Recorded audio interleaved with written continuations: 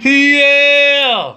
Hunjambo, kings and queens. This is the Earth's greatest motivator, Joel L. Joseph, MPA, and I'm excited about what God has placed in your destiny. Here is your moment of motivation.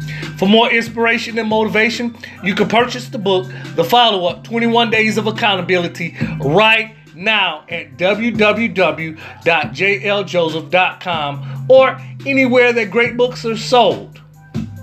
Remember that this moment of motivation is to encourage you to seek progress and not perfection.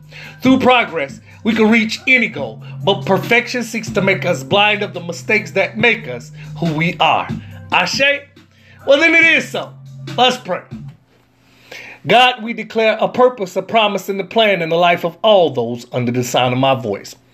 God, no matter the difficulty of the challenge, we declare victory and the triumph with all glory going to you.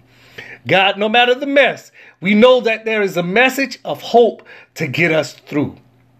Therefore, we submit to the things that you've placed inside of us, and we cast aside fear, doubt, and shame. We operate in the strength and power that you've given us in our DNA to be great. We ask that you continue to give us peace in the midst of storms and enlarge our territories and give us the wisdom and prudence to maintain and excel. In God's name we pray. Ashe. Well, then it is so. Today is Transformation Tuesday. Turn up, turn up, turn up, turn up. Tune in, tune in, tune in, tune in.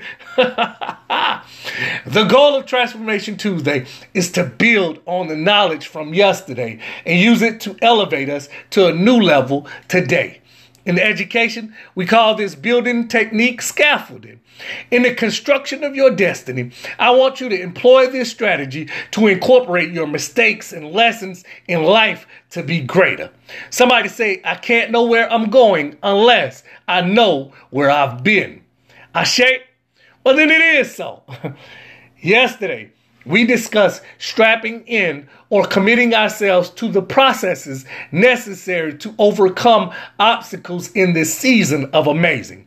Today, I want you to take another step towards expediting your growth and spiritual development by being transformed by the renewing of your mind and not being consumed, concerned, or conforming to the world's ideas of you. Romans 12:2. Today's message: go ahead and get brand new. In other words, I know that your haters, family, fake friends, trolls, and true friends are not going to understand this, but beloved, you should know that God is redesigning you in this process to create a value far above diamonds and rubies. The pressure placed in this process will remove dirt, impurities, and connections to your past. I need you to hear me when I say this. Go ahead and get brand new. Yes, the Bible calls us to be humble, but the confidence that you will exude will show the power, love, and sound mind that God has created you with. No, I'm not telling you to be arrogant.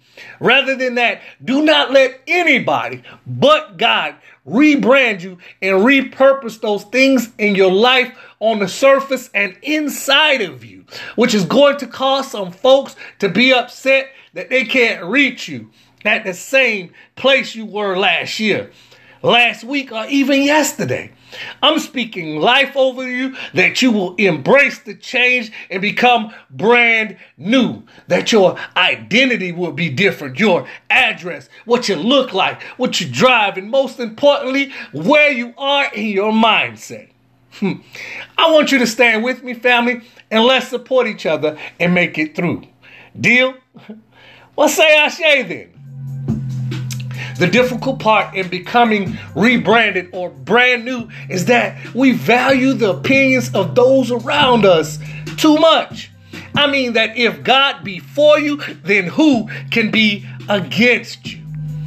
God has given you those thoughts, those visions, dreams, and ideas. And if somebody really cared, they will support rather than hate. They would not tell you what you can't do or what's impossible, because my Bible tells me in Philippians 4:13 that I can do anything through Christ who strengthens me. 2 Timothy 6-9, which says, for this reason, I remind you to fan into the flame, the gift of God, which is in you through the laying of my hands. For the Spirit God gave us does not make us timid, but gives us power, love, and self-discipline. So do not be ashamed of the testimony about our Lord or of me, God's prisoner. Rather, join me in suffering for the gospel by the power of God. Verse 9 wraps it up like this. God has saved us and called us to a holy life. Not because of anything we've done, but because of God's own purpose and grace. This grace was given us in Christ Jesus before the beginning of time. I want to encourage you to subscribe, like, and follow me at Joel L. Joseph MPA on YouTube and Instagram for more inspiration and daily encouragement. I believe in you, and the world needs your gift.